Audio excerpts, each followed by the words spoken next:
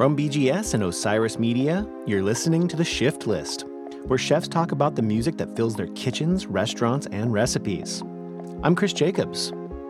This week, Jonathan Whitener, chef and co-owner of Here's Looking at You in Los Angeles' Koreatown. Now, since its opening in 2016, Here's Looking at You has appeared on almost every best-of restaurant list around LA, and that's due to a number of factors. Co-owner Lian Ta's laser focus on service and comforting hospitality, the top-notch tiki-adjacent bar service, the evolving playlists blending old-school hip-hop and post-punk, an unexpected location in LA's Koreatown, best known for Korean comfort food and barbecue, but it's anchored by Jonathan's anything-goes approach to cooking. And not to say that anything goes means that the food has a lack of focus, it's actually quite the opposite. Jonathan grew up in Huntington Beach, the son of a Mexican mother and a German father, and growing up near Orange County's thriving Vietnamese and Japanese communities, he pulls all of these influences into his SoCal tapas-style menu at Here's Looking at You, with standout dishes like the shishito peppers accompanied with a tonado sauce, the Italian answer to hummus, sprinkled with huame, a preserved Chinese plum, or the frog legs seasoned somewhat like Nashville hot chicken with a black salsa, scallion, and lime. I could go on and on about the menu, but suffice it to say, this is food that is uniquely Jonathan Whitener's, who cut his teeth as the chef de cuisine for John Shook and Vinny Totolo's Animal over on Fairfax in LA, before opening Here's Looking at You with Lian Ta, who he met while she was serving as front-of-house manager during both of their time at Animal. And similar to his cooking, Jonathan's musical tastes are a reflection of his family and surrounding environment. Outlaw country from his father, new wave post-punk from his stepfather, 80s metal from his brothers, and a love for Glenn Danzig that continues to this day. Whitener's food represents the best of LA, and Here's Looking at You is the kind of neighborhood spot that I wished I lived around the corner from so I could go every night. So without further ado, Jonathan Whitener from Here's Looking at You in Los Angeles' Koreatown. I'm Jonathan Whitener, chef owner of Here's Looking at You. Here in Los Angeles. I'm originally from Orange County, from a town called Huntington Beach.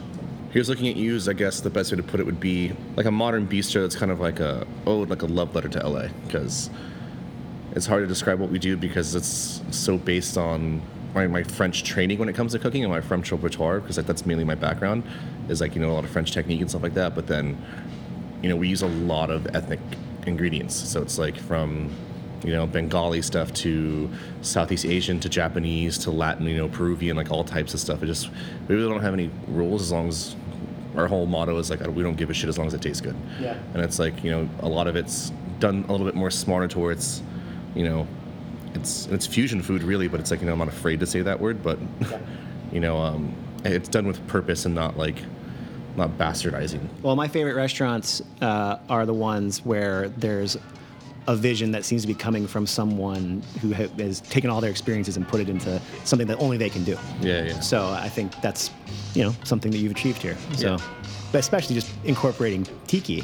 Yeah. I've read that you love tiki, and you've brought that into your restaurant, which a lot of people and bar services can't do well. Oh no, we luckily do it really well, because I harped on them really hard when we first opening about it, because we never wanted it to be a tiki bar, yeah. It's still not a tiki bar. It just has tiki. It's tiki-esque. Yeah. And tiki recipes and inspirations and syrups and the rums. Which is fun, because you look at the age of tiki cocktail making is the silver age of cocktail making, and it's where things got real intense, because before it was you were just using spirit-based mixes and doing things like Manhattans and things like that, which is nothing wrong with that. That was the basis of cocktail making. But then you start introducing fruit juices and citrus, all this, and doing syrups and infusions, all this stuff. That's, if it wasn't for that age of tiki, cocktails wouldn't be where it is today. And one of the big things with me is that I really like LA history, things that have gone on here, and the fact that people think tiki, they think Hawaii or Polynesia. It's LA, it belongs to us. We created tiki, it's us. In the 30s, without Don making it, and creating it, it wouldn't be the same. Yeah, including the bar, we jam-pack it with 56 is probably our max capacity. It's a pretty open space. It's a big rectangle, As soon as you walk in, you see the bar. It's a pretty simple space, but, fun. Yeah. Typical day starts at 9 o'clock here. We don't go too super early because this doesn't really make sense. We've dimed out our program to where our guys will overlap. Most restaurants I've ever worked in, it's like guys come in at 6. That prep team comes in and they're gone super early. Yeah, then they're gone by a certain point, and then like the guys that come in to work at dinner come at 3 or whatever. They never even see each other. So it's like I wanted to bring it in 2 hours later, and then that way they're overlapping and they can communicate more, and be like, this is what I got done, this is what I didn't get done. Yeah, more of a camaraderie too. Yeah. So it starts at 9. We have one guy, Eric, and then the dishwasher, Berto, who work together, who receive stuff, put stuff away. Berto helps juice the things for the bars. Eric in the morning also preps syrups for the bars, does the bigger tasks of braisings and things like that in the morning. And then around depending on how in the weeds they are for that service, some of the cooks come in at 2, 3 o'clock, 3:30, start setting up, prepping out and stuff like that. And then, we're looking at doing service at 6 o'clock and do 6 on until 10 or 11, depending on what day it is. So it's like if I'm in there prepping, then I get to choose the music, But for the most part, Eric dictates what he listens to in the morning, and then usually, Ken, my sous chef, comes in, and Ken's a punk rock and hardcore guy, and Coxbar and the Buzzcocks and things like that. Which is nothing wrong. I mean, I love punk. I grew up as a punk, but when I'm in there, like they hate it because I like playing country and. But old 60s and 70s rebel country is what I'm really into, like, Waylon Jennings, Cash, David Allan Coe, things like that. And they fucking hate it, but I don't care. When did you start getting into country? Well, I luckily have a lot of influence when it came to music because my dad's from the South, so my dad, beat Johnny Cash into me. That's my dad's favorite all-time artist, and, my stepdad, grew up as... a new waver punk in LA, so he beat Morrissey and the Smiths and Echo and the Bunnymen and all these early 80s bands into me. And then my brothers grew up on hip hop and glam metal and things like that, so then they pushed that into me. But it's then I kind of found my own way, and it was like, what was their glam metal and hip hop influences that you remember most? They were like Tupac and Ice Cube and the NWA. Growing up in Huntington Beach. Yeah, my brother Chris was into more like, he was more of like a Motley Crue and Megadeth and, yeah, that type of stuff, But I took all that in. I've always been a big music buff. A lot of it became the first thing I can ever remember collecting is records, because that was my outlet to get music. Is it was easier for me to go buy a record for 50 cents or $1 than it was to get CDs, because the CDs were expensive as shit. Yeah, because at that time, I'm assuming mid-90s, late 90s, records were $1 at the Goodwill. Yeah, I would go to there's a lot of swap meets in Orange County, so a lot of the colleges there hold huge swap meets, and I would just go raid records, and that's when I started getting into country, because I'd find country records and I think it was I always had a lot of Johnny Cash stuff from my dad, but my dad never really got outside of that box of just being a big Cash fan, I remember didn't go much farther from Johnny Cash. Yeah, I started getting into Waylon because I can't remember which was the first Waylon record I got. But I think it was that's a self-titled one where it just says Waylon. It's all black. Yeah. It's got the red logo on top. And it's just him in the middle. I like Good Hearted Woman, or Rainy Day Woman, things like that. Oh, rainy day woman, I never seem to see you for the good times or the sunshine. It always goes to just being I always choose the rebels. I always choose rebel music. It's that's why I like Cash and Waylon more than any other country singers, or why, I'm like Danzig, is a notorious asshole, but he's a rebel. He's different than everyone else, and look what he's created. The guy created 3 legendary different bands by himself, and they have a cult following. It's you don't it's not like Danzig. It's you either love him or hate him, and the ones that love him fucking love him a lot. When did you first discover Danzig?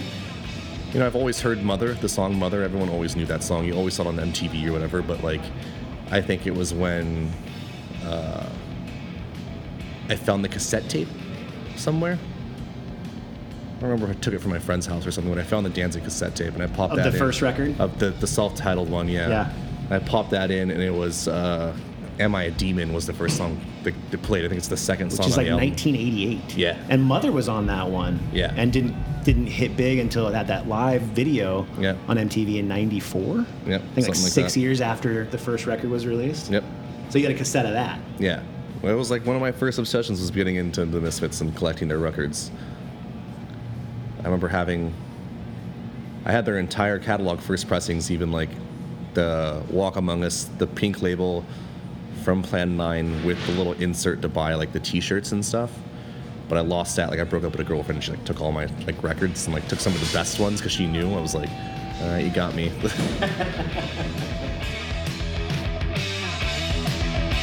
So obviously, I'm assuming that when the restaurant's open, that you guys don't have any music playing in the kitchen. I play music in the kitchen, like depending on how, like if it's, we're like half capacity, it gets kind of dead in there and they're just kind of like, pushing stuff out. So I'll put music on so we can listen to music and cook. That's great. I find that's actually kind of rare. Yeah. I mean, people, like, there's guys who stodge and like, the fucking guy's playing music right now? It's like, yeah, why not? Yeah. Do whatever we want. The food's not going to affect the food.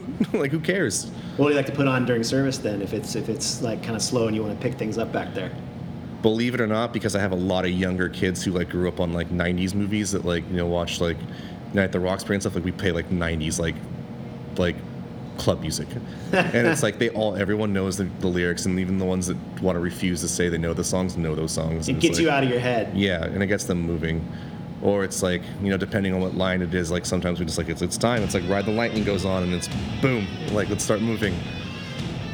Well, does it bleed in to the music that's playing in the restaurant? Can you hear Metallica in the back? Oh no! Like you just have a little beats, and I figured it out. If it's in the right spot, you won't hear it in the dining room. Yeah. But there are times like if the music dips, like you can hear it like for a second. You're like, what the fuck? And it's like what's happening back there? Because I assume that Ride the Lightning's not happening in the space.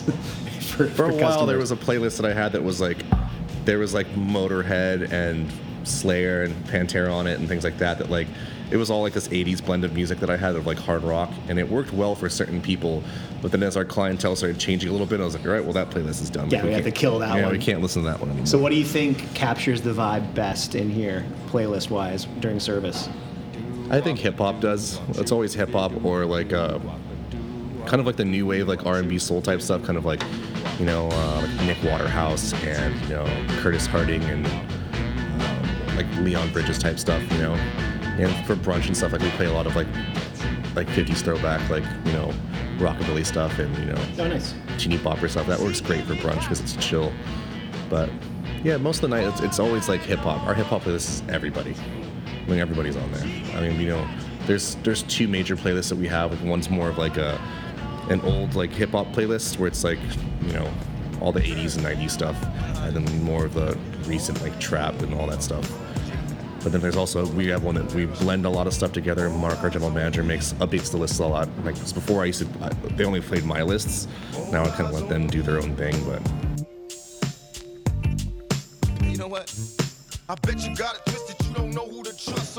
Well, great. That's a lot of great stuff. And do you have any closing thoughts or any you want to be pretentious about the relationship between music and food and all that good stuff? I mean, no, I don't think food or music. I mean, for some people it does, I guess, but The creative process influences one or the other. I don't think for me it does. For me it's like taste and experience of going out and eating or, finding something new and fun when it comes to a new ingredient or something like that. But I don't think music really,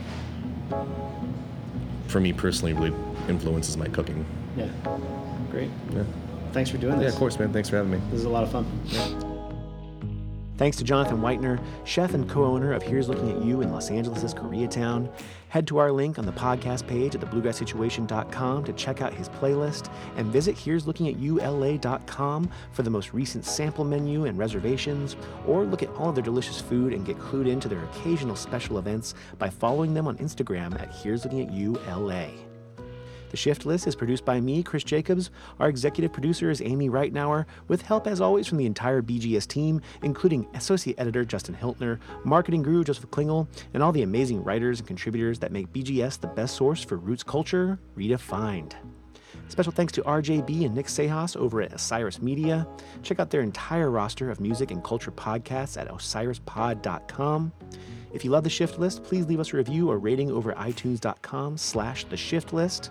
I'm Chris Jacobs. Thanks for listening.